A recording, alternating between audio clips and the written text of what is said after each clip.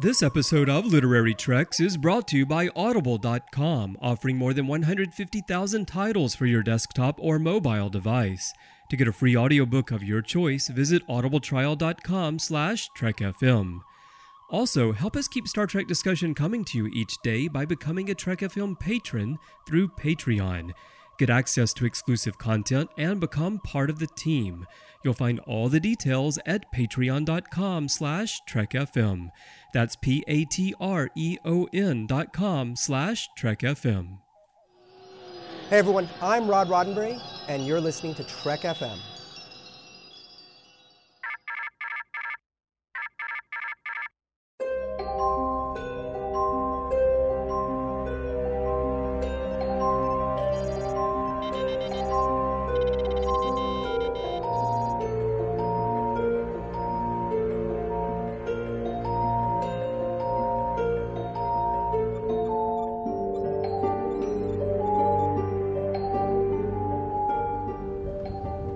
Are you taking all these books? I thought I'd take some light reading. Welcome, everyone, to another episode of Literary Treks, our dedicated books and comics show here on Trek FM. I am one of your hosts, Matthew Rushing, and with me, as he is always these days, is Dan Gunther. Dan, how are things going for you these days? Not too bad. Pretty busy, but keeping busy and generally enjoying things. Tiring day today, but again, really happy to be here to talk about Deep Space Nine, my favorite. Yeah. Well, I noticed, is that a new recording room? I feel like I see a bunch of like orbs behind you, and what are you doing on Bajor today? Well, basically the book we're going to be talking about is kind of a season finale, and as you know, season finales are big deals, and you kind of got to go all out. So I'm at a monastery. The Vedics let me record here in the room with the orbs. I was really surprised. They're very accommodating. Wow, that is really nice. Well, I guess you're there because you're going to, be asking for advice from the Order of Prophecy and Change to see what's coming next for Deep Space Nine and the relaunch? Definitely, yeah, absolutely. I've consulted the orbs about the upcoming books, especially. They haven't been forthcoming with covers, though, which is unfortunate. I was looking forward to some new Seekers art maybe this week, but no such luck. Yeah, that is something that I was really frustrated with, too, is that we didn't get just anything there for anything that's coming out. We got Sacraments of Fire, and, we got that cover, and just kind of waiting at this point to see, I guess, the rest of the covers that we'll be getting for the books coming out this year. And there's some great ones coming out. I mean, Seeker's books, Kirsten Beyer, Greg Cox. So it's going to be a great end to the year. And even through the summer, it's going to be fantastic with some Dayton Ward and David R. George III. So, man, I can't wait to see what happens. So. Definitely, yeah. No, we're all just kind of sitting on the edge of our seat waiting to see what's coming next, because there's some really good stuff on the horizon. Well, Dan, I was thinking about this, since we don't have any news, what are some of the things that you're really looking forward to? I mean, maybe for the rest of the year, books and comics-wise that are coming up. What are some of the things that are really just kind of standing out to you? Like, I can't wait to get my mitts on that. Well, there's always, always a lot of good stuff coming up. Seekers, I've mentioned. A pretty interesting start to that series last year. I'm interested to see where they go with this. And, of course, the New Frontier ebooks.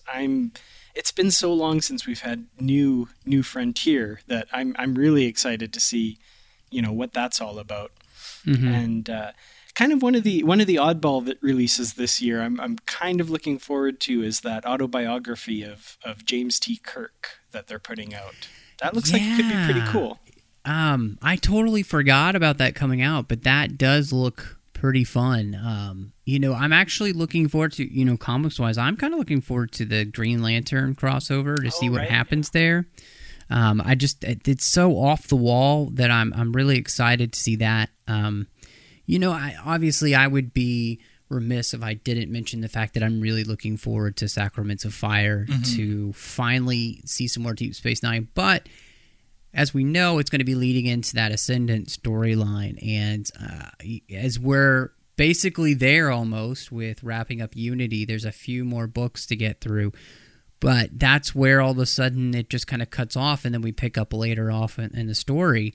So I'm really looking forward to finally seeing exactly what happened. But I mean, geez, we've got a Titan novel with James Swallow.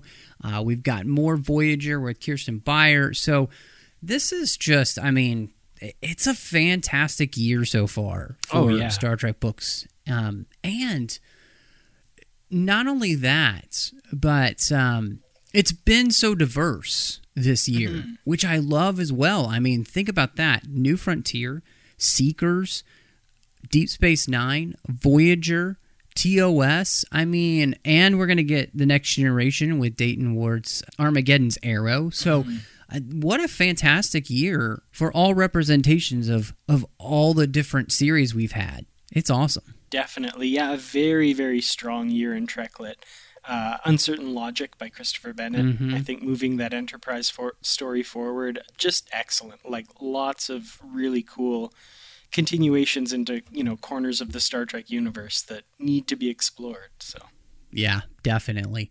Well, it's going to be an exciting year as we wrap up here with Literary Treks, and I'm excited for all the books and comics that we've got coming out for you guys. And most exciting that we've gotten to over 100 episodes now, and we are finally this year going to wrap up the Deep Space Nine relaunch, which is really exciting to have finally gotten there. And Dan and I haven't quite figured out what we're going to tackle next, but there's some great places.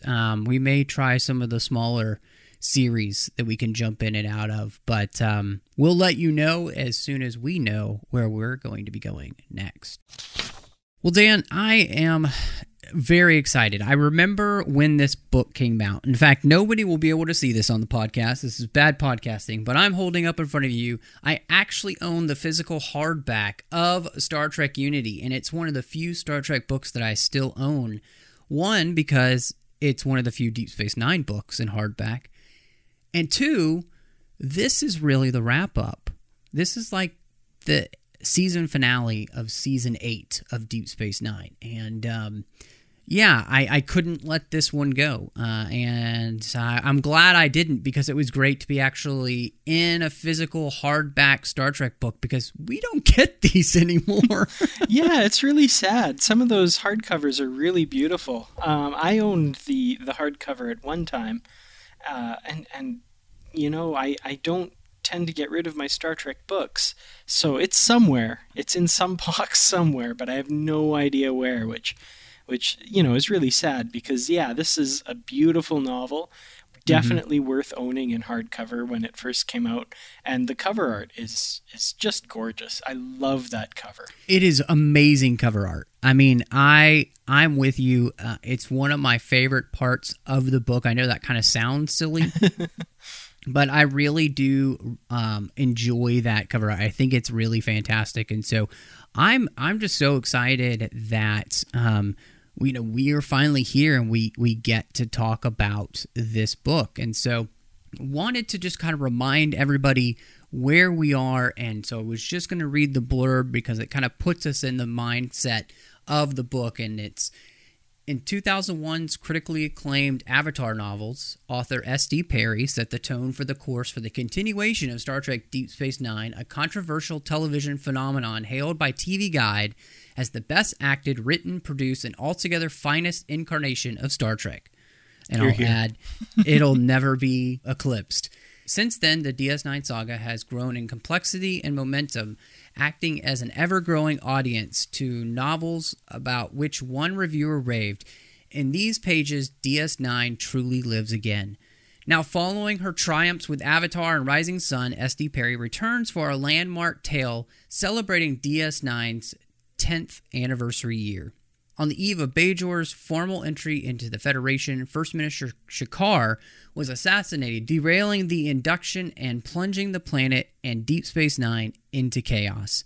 Investigating the murder revealed the presence of a parasitic conspiracy threatening not only Bajor's future with the Federation, but its very survival of both. At the same time, the fracturing of Bajor's theology has put its people on the threshold of a startling transformation, and the consequences now rest on the shoulders of Colonel Kira Nerys, who months ago defied the religious authority of her planet by making public an ancient heretical text that challenged the very foundation of the Bajoran faith.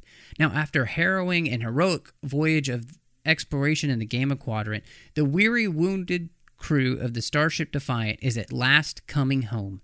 But the joy of their return is short-lived as the crew becomes swept up in the crisis aboard the station, with many of them confronting personal issues that force them to make life-altering choices. Among those is a grief-stricken Commander Ellis Vaughn, who reaches a crossroads in his life's journey and learns the true purpose for which he was touched by the prophets, as well as the ultimate fate of Captain Benjamin Sisko. And somewhere on Bajor, a child long awaited is about to be born. I love that blurb because on my website I actually reviewed this novel, and the way the schedule turned out, it was going to come out right around Christmas, and it actually ended up being a little later, January 3rd. But just that little tagline at the end, somewhere on Bajor, a child long awaited is about to be born. I was like, oh, there's some kind of cross-pollination of season here. But anyway. Exactly. Yeah. They do kind of make it sound like, the birth of like something like Jesus. Mm-hmm. And so, yeah, it's a really interesting thing to kind of see with this book, just how everything is coming together. And this is really, as we said before, it's the ending of season 8.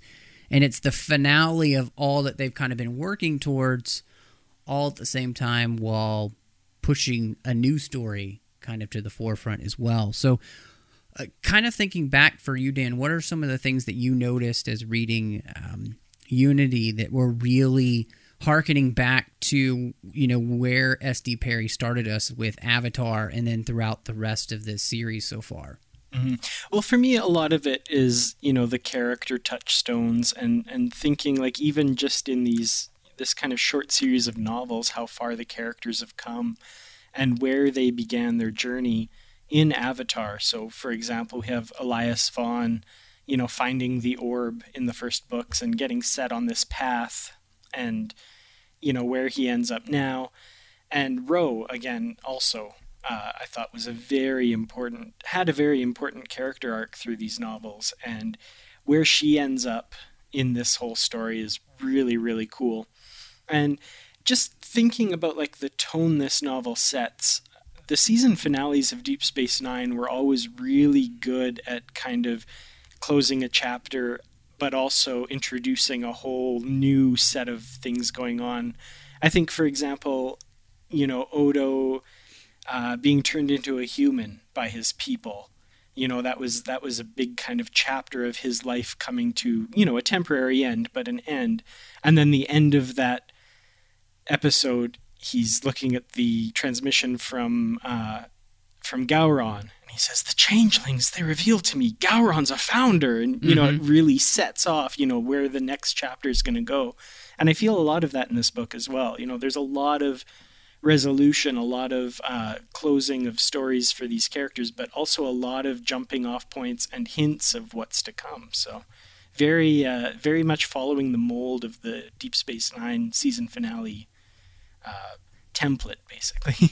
Yeah, it really does. I was thinking back to the fact that the book, the Avatar series, really kind of starts off with Vaughn having the whole orb experience, and that's really what sets him off on this path, kind of brings him to Deep Space Nine. And so it was interesting to watch them kind of round out this with him having another orb experience that will bring, Sisko back into the corporeal world. And I thought that was a nice touch, the cyclical nature of things, the way the story kind of recycled itself there was really interesting, but I thought was done well. Two, a lot of stories kind of close to like Char's storyline with his bond mates, the fact that he's going to stay on Deep Space Nine. Those kind of things, at least at this point of the series too, Dax and Bashir kind of seem to have found some sort of equilibrium in their relationship. The O'Briens had gone back to Earth, and now they're going to Cartassia. There's just a lot of things. Cassidy was pregnant. Now she's had the baby. Ben wasn't there, but now he's back. All of these things. It's like you started off in one place, and we've kind of giving you some kind of resolution for those stories, but at the same time left it open to tell another story with the characters, as all good writers do. And I thought that was really nice. And then, too, something that really stuck out to me this time was just having Picard give Ro the uniform, because they have that conversation in Avatar. And, of course, now they, have this little moment here. They don't even talk, but he's left the uniform there for her with a little note card. And I really like those little small elements that just create that conclusion type feeling. It's just really nice.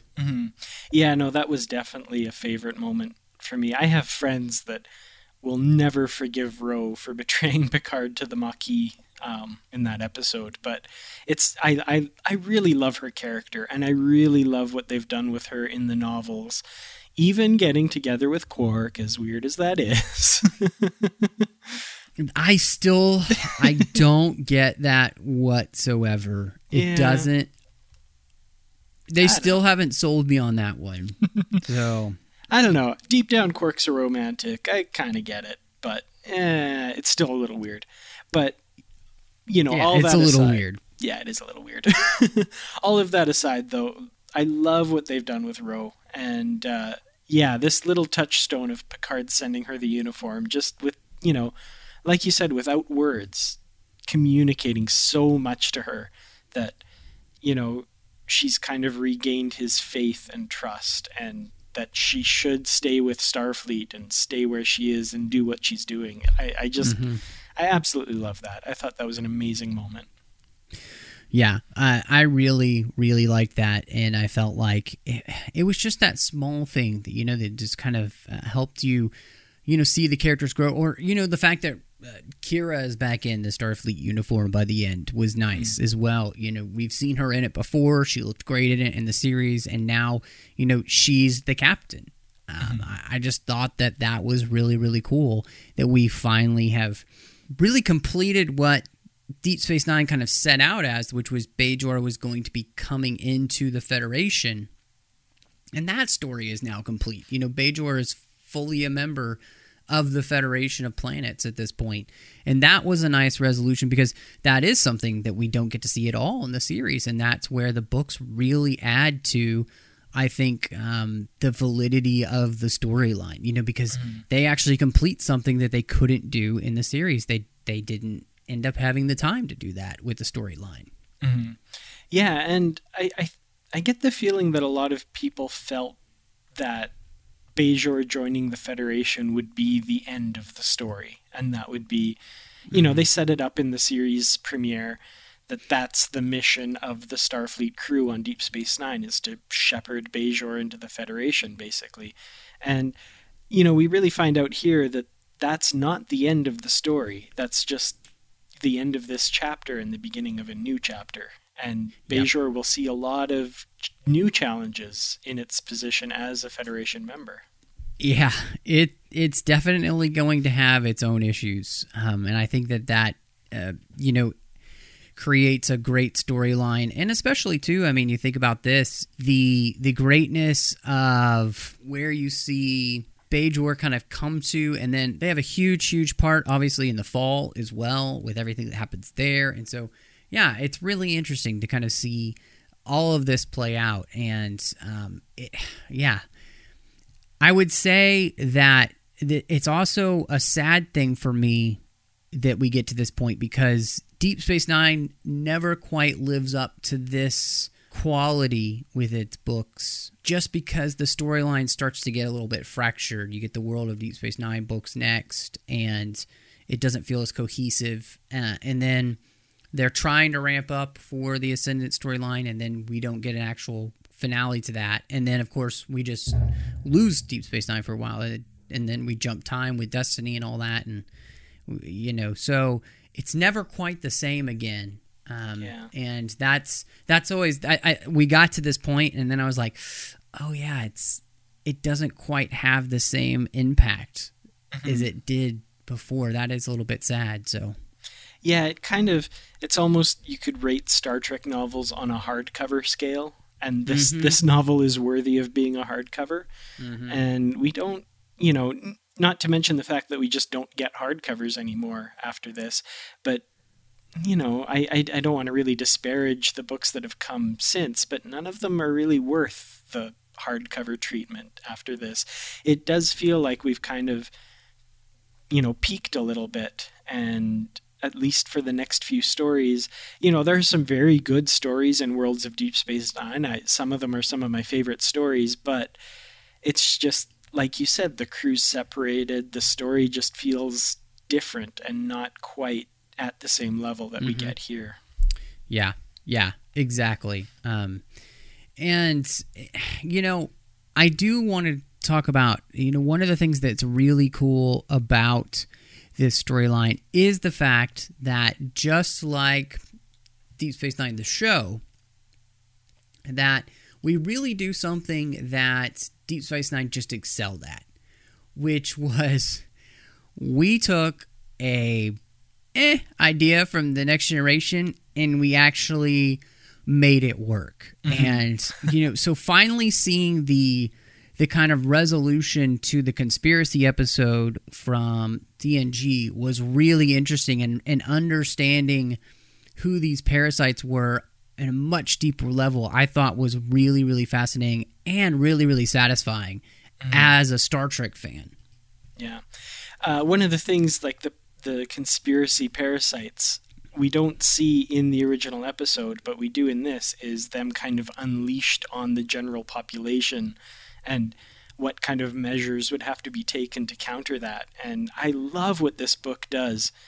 And if you really think about it, the opening days of Bajor being in the Federation are marked by almost a military occupation by the Cardassians again. So you got to wonder what the average Bajoran citizen who isn't privy to the information that we have, you really have to wonder what they're thinking. And wow, this joining the Federation thing, maybe this was not a good idea after all.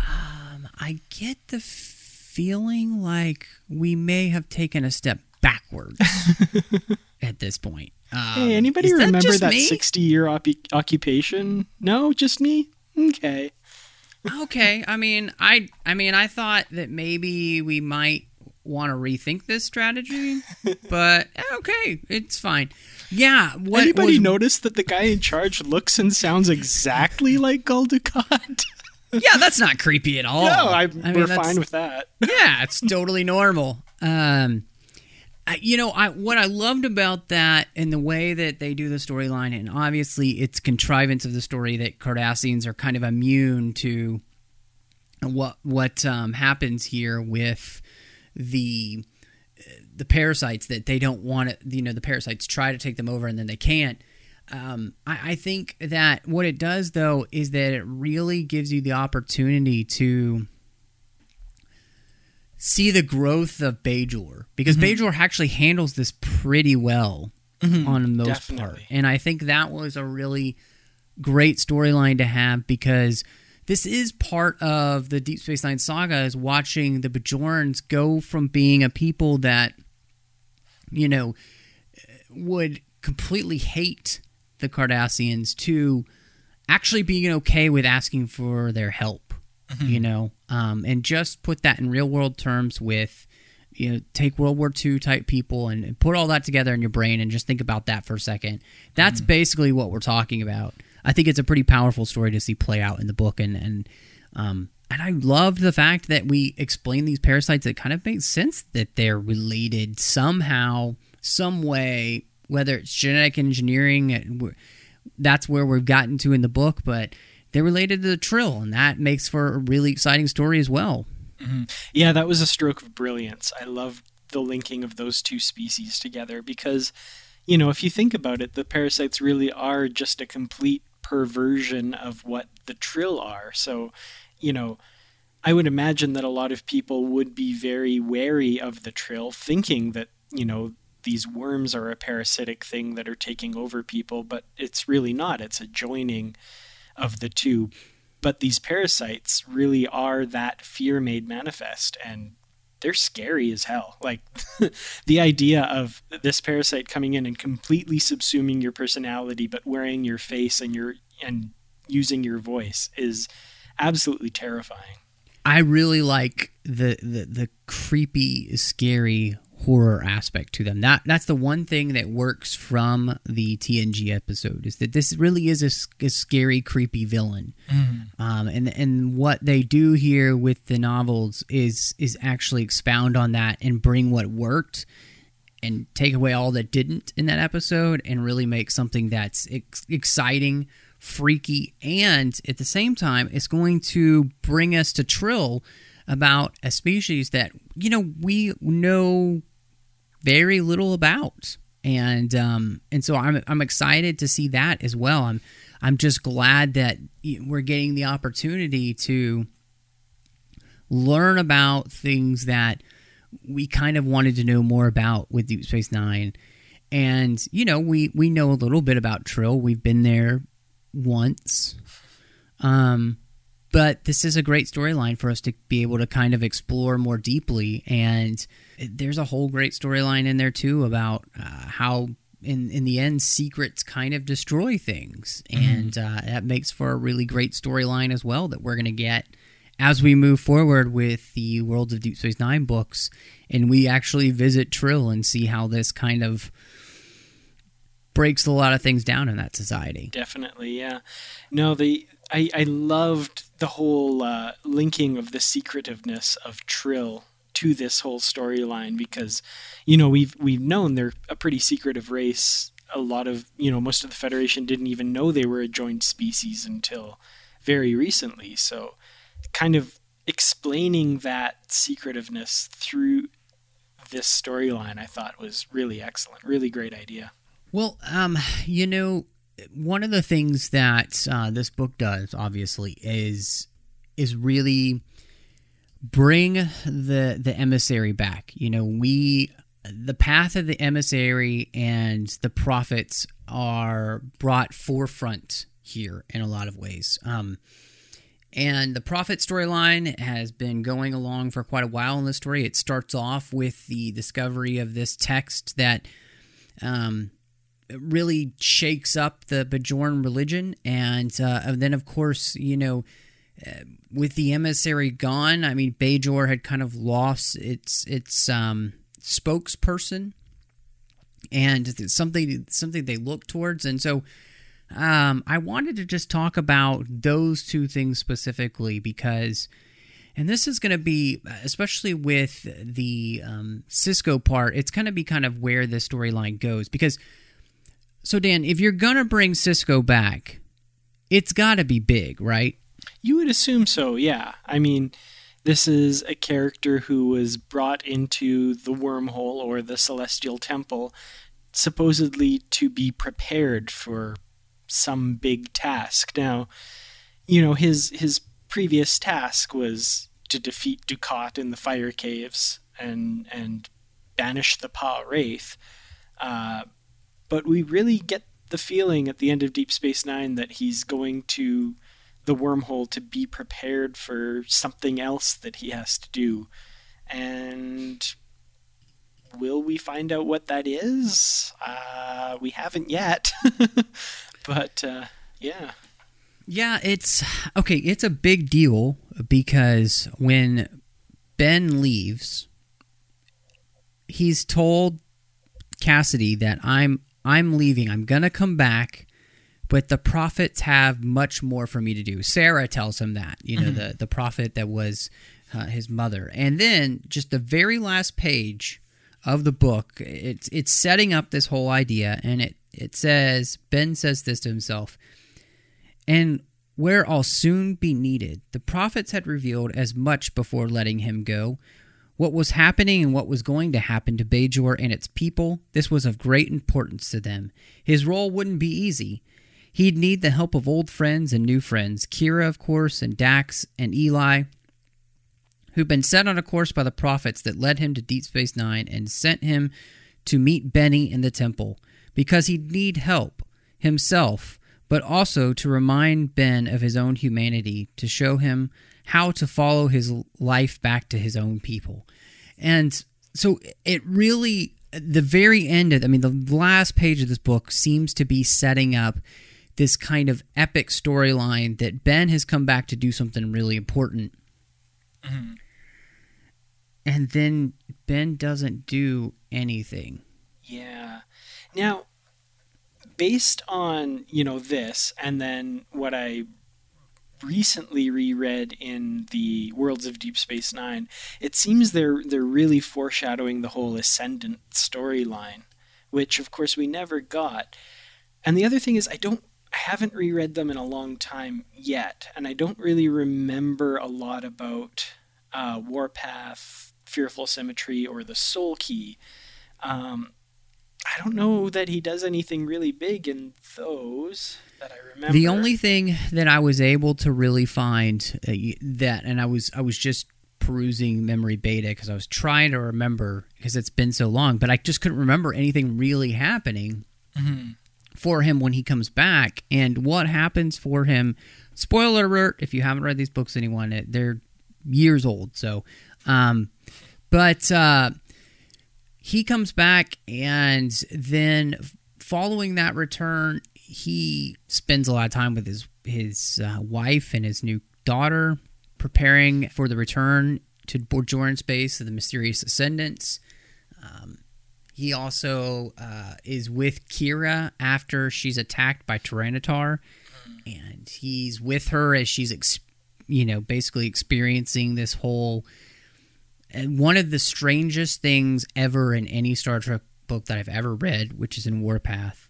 I remember that book just being a complete mind frack for me, trying to figure out exactly what was going on, because it's the Ascendants and the Ewok and this whole strange storyline, and that was weird. And then he works roughly for a little while at the Bahala, temple, and then the next time we see him, he's just pissed because he feels like the prophets have abandoned him. So there's this whole missing storyline, and the character of Sisko just, I feel like, really got the short shrift.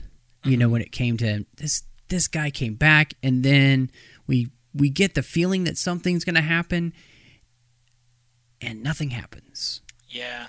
Now I'm really, because they hint about this whole Ascendant storyline, and of course it seems we're getting that from David R. George, both later this year and next year with his two novels, next Deep Space Nine novels coming out. I'm really hoping that that's in there, because after that whole missing period, and again, spoiler alert, for people who haven't read those novels, they're a little more recent, the ones that come after.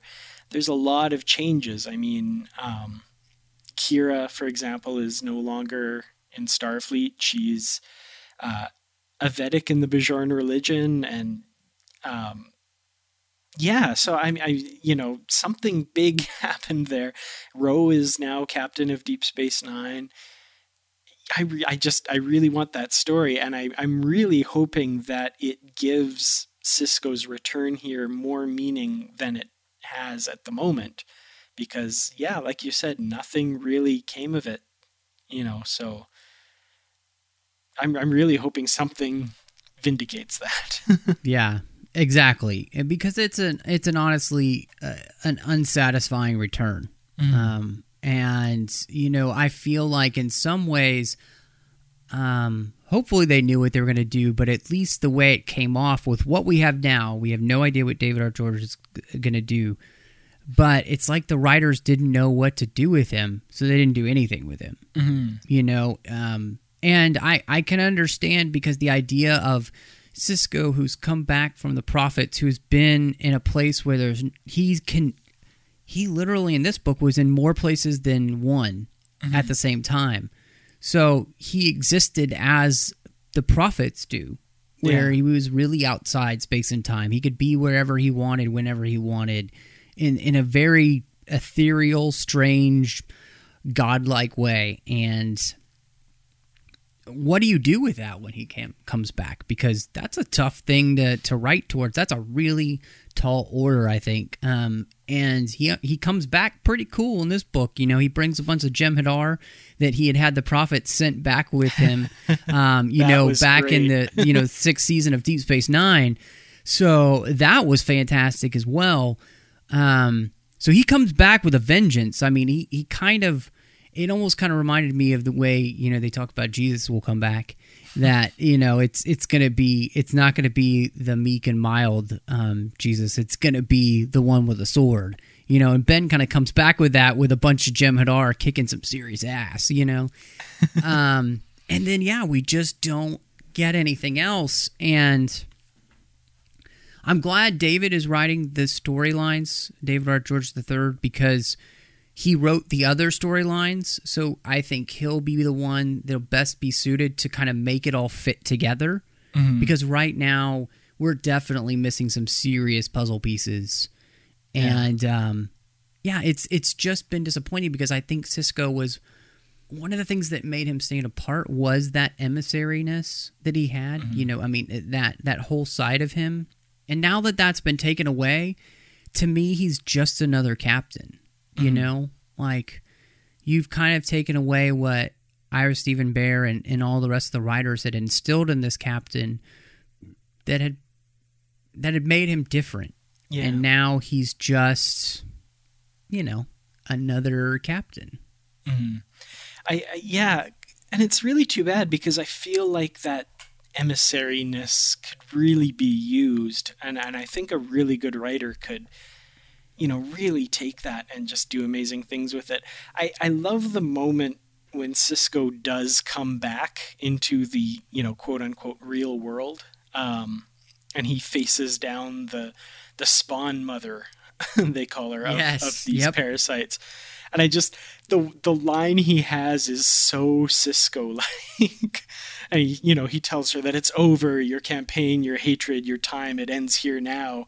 She's like, what is this? It's not a spawn mother. Why could she hear its mind? Why could she hear its thoughts? And it gets closer and closer. And she's thinking, like a meat being in appearance, it walked toward her from the nothingness, its features becoming clearer as it neared. Dark and human, meat, but the eyes... It drew closer, looming ever larger as it approached. It was vast, she saw now, vast as space. Its brown face filled her perception, filled the void itself. And then it spoke. You picked the wrong planet, it said, and she felt her first glimmer of doubt. It was also her last. Yeah, it's how cool epic. A character is that? It is epic. And so good. Oh, God. And I think that's the hard thing is that, Sisko, really at that point, he's a superhero. Mm-hmm. He's not a Starfleet captain. I think maybe that's what they didn't understand what to do with him. Yeah. And I feel like you could do it subtly enough that he's not like a Q or something like that. But just, you get this... you imagine every once in a while that, like, did he just do that? I think he just did that, and that would be so cool. Like, what a great character that would be. But. Yeah. And it's gone now because, he's no longer the emissary of the prophets at all. He still has a connection with Bajor and he always will, but that has been stripped away and I'm really disappointed. Honestly, that is probably one of the biggest disappointments with the Deep Space Nine relaunch and where the writers took the storyline. Mm-hmm. And maybe there's just something about those Deep Space Nine writers where they understood how to make the lines between mysticism and Star Trek work together, and the writers maybe just couldn't figure out how to do that. I don't know, but I know these writers and they're good, so I feel like you just needed to really think of a good reason for bringing him back. And it's like maybe they had one, and then we just have never seen it. So hopefully we'll actually see it now. Yeah, no, hopefully. I'm kind of given to understand that, the big push behind this storyline of the Deep Space Nine relaunch was Marco Palmieri, the editor at the time. And unfortunately, right, as this story's kind of getting off the ground was when, there was kind of a shuffling of people at Pocketbooks and he was no longer there. And I always wonder if he had this kind of story plotted out vaguely or not. Did he take that with him? Does somebody have his notes that say what he had in mind, or maybe he didn't, but was still going to, conceptualize it if he was still there? I don't know. I would imagine he had at least a direction that he wanted to go. And then when he's gone, it's just no longer that, he's no longer the driving force. And unfortunately, this kind of got lost along the way there. I think you're right. I think that is really the thing where this did get lost. And then of course, they were connecting, Deep Space Nine and with where the 24th century universe was. And, I always wonder if David R. George had a conversation at all with Marco Palmieri to kind of see what the idea was, so that they could be working that in when they could. Who knows? I don't know. It's just it's a sad thing to me because, Sisko is my favorite captain, my favorite character in Deep Space Nine. And I miss that specialness about him. And then, of course, what I've been saying for a very long time, Sisko needs to be an admiral, and they keep offering him admiralships, and he keeps turning them down. Mm-hmm. I really do. I think that's what needs to happen with him. I know we have Riker as an admiral, but I think, Riker is obviously going to be on the Titan. Things are going to be different with the way that works, with where that storyline is going to go. I would really like to see just Sisko be the admiral and that area of the Federation be his, dominion, we could say. Well, maybe use another word, though. Yeah, his sector of the galaxy. We'll just put it like that. So, yeah, no, I mean, Archer's an admiral, Riker's an admiral. Come on, let's make Sisko an admiral. He's deserving of it. Well, and it makes sense since they have offered him admiralship. They offered him one when he comes back in this book. He says no. He's offered a rear admiralship in the Typhon Pact books. And somewhere in that storyline, he doesn't say yes to that. So, I mean, this is already something that's been happening. I don't understand. We could definitely have this happen and I think it would just make sense at this point because he doesn't belong on the Robinson. We don't need another character on a starship doing exploration and stuff like that. We have too many other ships to do that. You can have Dax do that on the Aventine. You've got the Enterprise. You've got Titan. You don't need that same storyline. And I think him and Ro working together on the station in conjunction with each other. I mean, she's the captain, and I think that would just be a really cool storyline as well. So yeah, there's so much cool that could happen. But I mean, what do I know?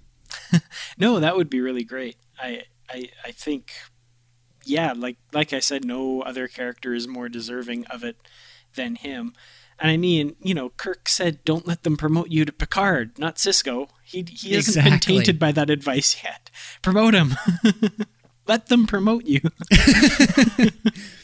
Well, one of the things that this storyline, starting with Avatar, does is the Uhuru texts.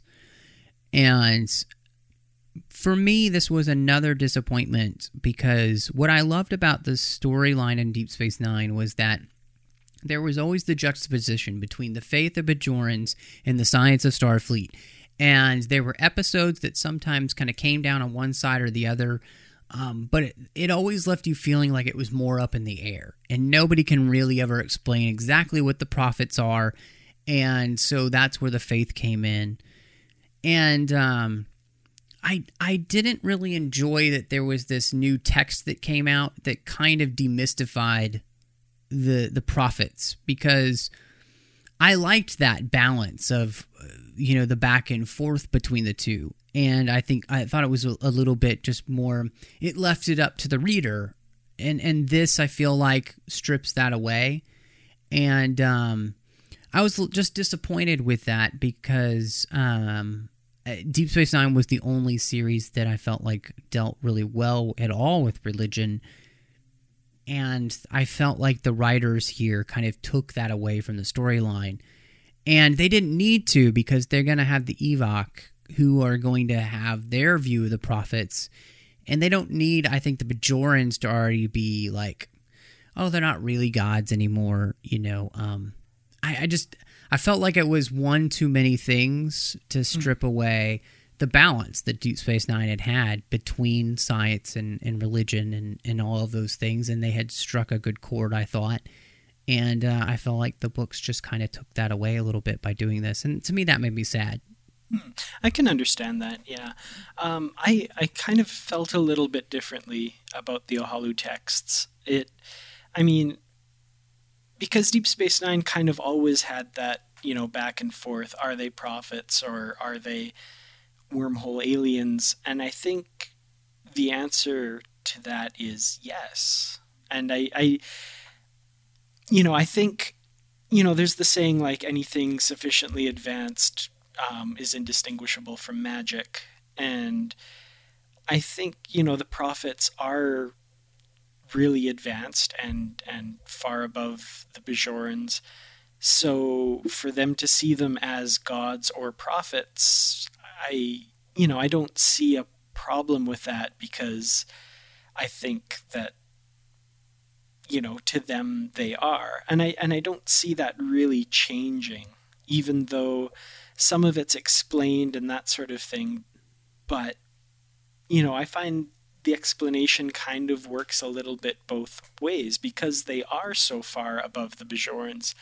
They might as well be prophets, or they might as well be gods.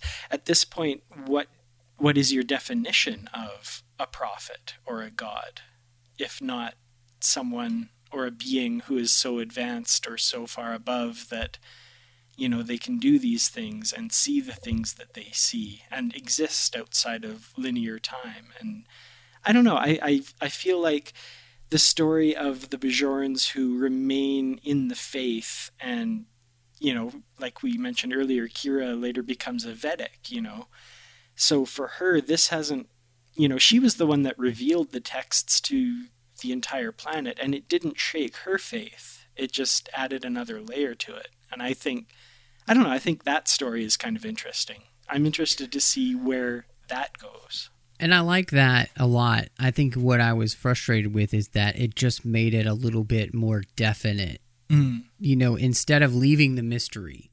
And right. I just enjoyed the mystery part of it, because I think that's one of the things that makes faith, is that there's a lot that goes along with how I think about it and logical explanations and all of these things. But there is a sense of, okay, I can't explain everything, so I have to have the faith to move past that. There is a point to where I have to move forward on faith. And that was just something I felt like you kind of lose here if you just tell us the secret, like you see the man behind the curtain kind of thing. And they just played their hands, and it did take away, because now the question really isn't, are they prophets or whatever? It's, well, they're just aliens. They took away the question, really, by giving us these texts and having them be so accurate. And these texts also say they're just aliens. So they take away the mystery. And I kind of miss the mystery part, because I felt like that was another thing that Deep Space Nine did, is that, all other Star Trek just tells us things about the universe, and how it is. And in Deep Space Nine, it wasn't afraid to not give us all the answers and make us figure those things out. And that's what I think I liked. So it's what makes Deep Space Nine, I think, more. It's just a more mythic story in general. So yeah, but I mean, either way, it was an interesting part of the storyline.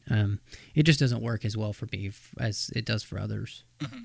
And I suppose also with my my whole definition and wondering what makes a god or a prophet, you'd have to count Q as a god, and I don't think any of us are ready for that. Yeah, exactly. That's a scary thought right there. The universe is not so badly designed. Yes. Well, one of the things that was really interesting is that I think one of the biggest themes of Deep Space Nine is time, and that time is linear, and that we move forward. And what we leave behind, we find out here, as Sisko tells Ellis from his orb experience, is the past. What we leave behind, and if we don't leave it behind, we just kind of live in it, as Sisko was the very first episode of the show. And we're kind of coming back and revisiting that idea with Ellis now. And I think it's really interesting because Ellis's experiences are very much like Sisko's. It's very traumatic. It has to do with his wife and his child. And he finds himself punishing himself by living in the moment of most pain. And I just love that the last episode of Deep Space Nine, in its title, What We Leave Behind, is the truth that Sisko speaks to Ellis to get him to be able to move forward. It's, if you failed to leave behind the past, you're really just failing to live. And I think that's a really, really awesome place to be and kind of wrap this book up with, because it connects this series with what was so important in the first run of the show. Mm-hmm. Yeah, and I absolutely love the symmetry of Sisko being the one to teach that lesson in this book after, having to struggle to learn it from the prophets in Emissary so many years ago. Yeah, I just that image, as soon as while I was reading it, and as soon as it occurred to me what they were doing, I just had a huge grin on my face, and I love that symmetry. It's beautiful. Well, and it flows right into this whole other idea, too, that Sisko talks about with Ellis, is that love is a verb. We don't destroy relationships. We don't bury them. We don't do any of those things. That love and relationships are always in motion, a lot like the Force. And the future, as Yoda would say.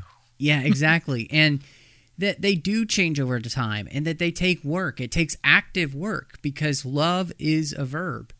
And those relationships that we have with people are verbs, because we must act on them every single day to be connected. If you don't talk to your significant other, you're not going to be connected. If you're not interacting, if you're not doing things with them, creating shared experiences, any of that, if you're not sharing those verbs with them, those doing actions, you don't have a relationship. And I think those two things of leaving behind the past so that you can grow the future, and obviously we're not going to not learn our lessons from the past. That's not what we're saying.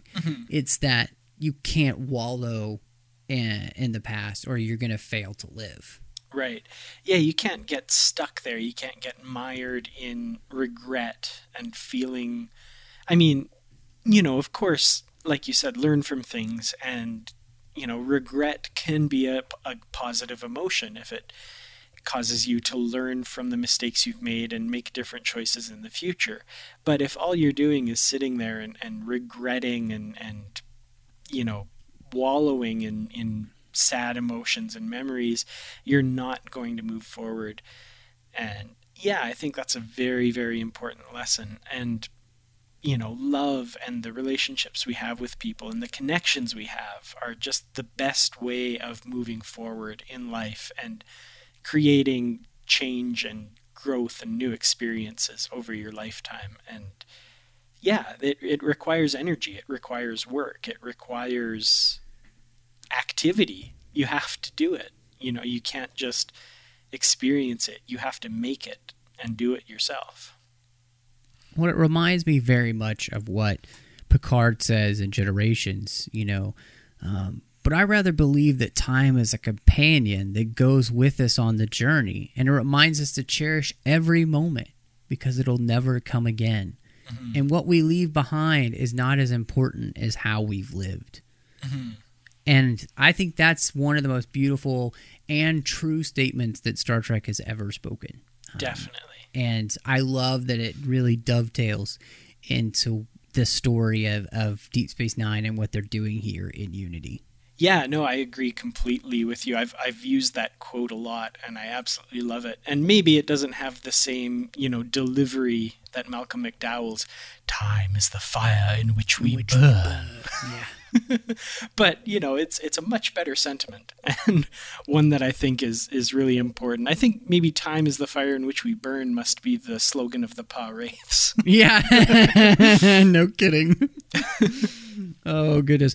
Well, what would you rate this book now that we've kind of reached the end and talked a lot about it? And there's so much more that happens in this story. We haven't covered everything, so it's definitely something that everybody should go in and read because we haven't spoiled it all for you. But Dan, what would you end up rating this one since the season finale of season 8? Well, like I've said, I really enjoyed this novel. It was definitely, and I think we've invented a new rating here, hardcover worthy. I think this story was very hardcover worthy. I really enjoyed this novel. The character moments, especially for, I'm going to say Kira, Ro, and Elias Vaughn, I think just have some of the greatest character arcs and moments in this. And it's got a return to the whole prophet vision of, Sisko as Benny Russell, which I loved. I loved that episode, Far Beyond the Stars. So this book has a lot of things that I really, really enjoy. It's always been one of my favorites of the Deep Space Nine relaunch. And I think if I have to give it a rating, it's going to be one emissary overpowering the Spawn Mother. That's a good rating right there. I think one of the things for me about this book is that it reminds me that the storyline doesn't go where it needs to go next. That we never get the resolution to where they've been building towards for the next season. But that I need to stop discounting that against the book because it's not its fault. The Return of Sisko is badass. I mean, there's so many great storylines in here that kind of culminate and then push forward for the next season. So yeah, this book is hardcover worthy. I think that should be the rating. It is worthy of being in hardcover and wrapping up the Deep Space Nine story. Nice. I love that that's a thing. Well, Matthew, this has been a really great discussion of, like I said, one of my favorite novels in the Deep Space Nine relaunch. The Return of Sisko, Kira on the cover in her Starfleet uniform. I mean, what's not to love? Kira in her Starfleet uniform, that should have been my rating. Oh, yeah. Yeah, Kira and Ro in a Starfleet uniform. There you go. That should have been the rating. But yeah, you're right. And luckily, it's not the only thing that we have been talking about here on Trek FM the past week. So here's a quick look at some of the other things you may have missed elsewhere on the network. Previously on Trek.fm, Standard Orbit. Set this movie at the end of the 5-year mission. Skip ahead 5 years, kind of like Dark Knight or whatever.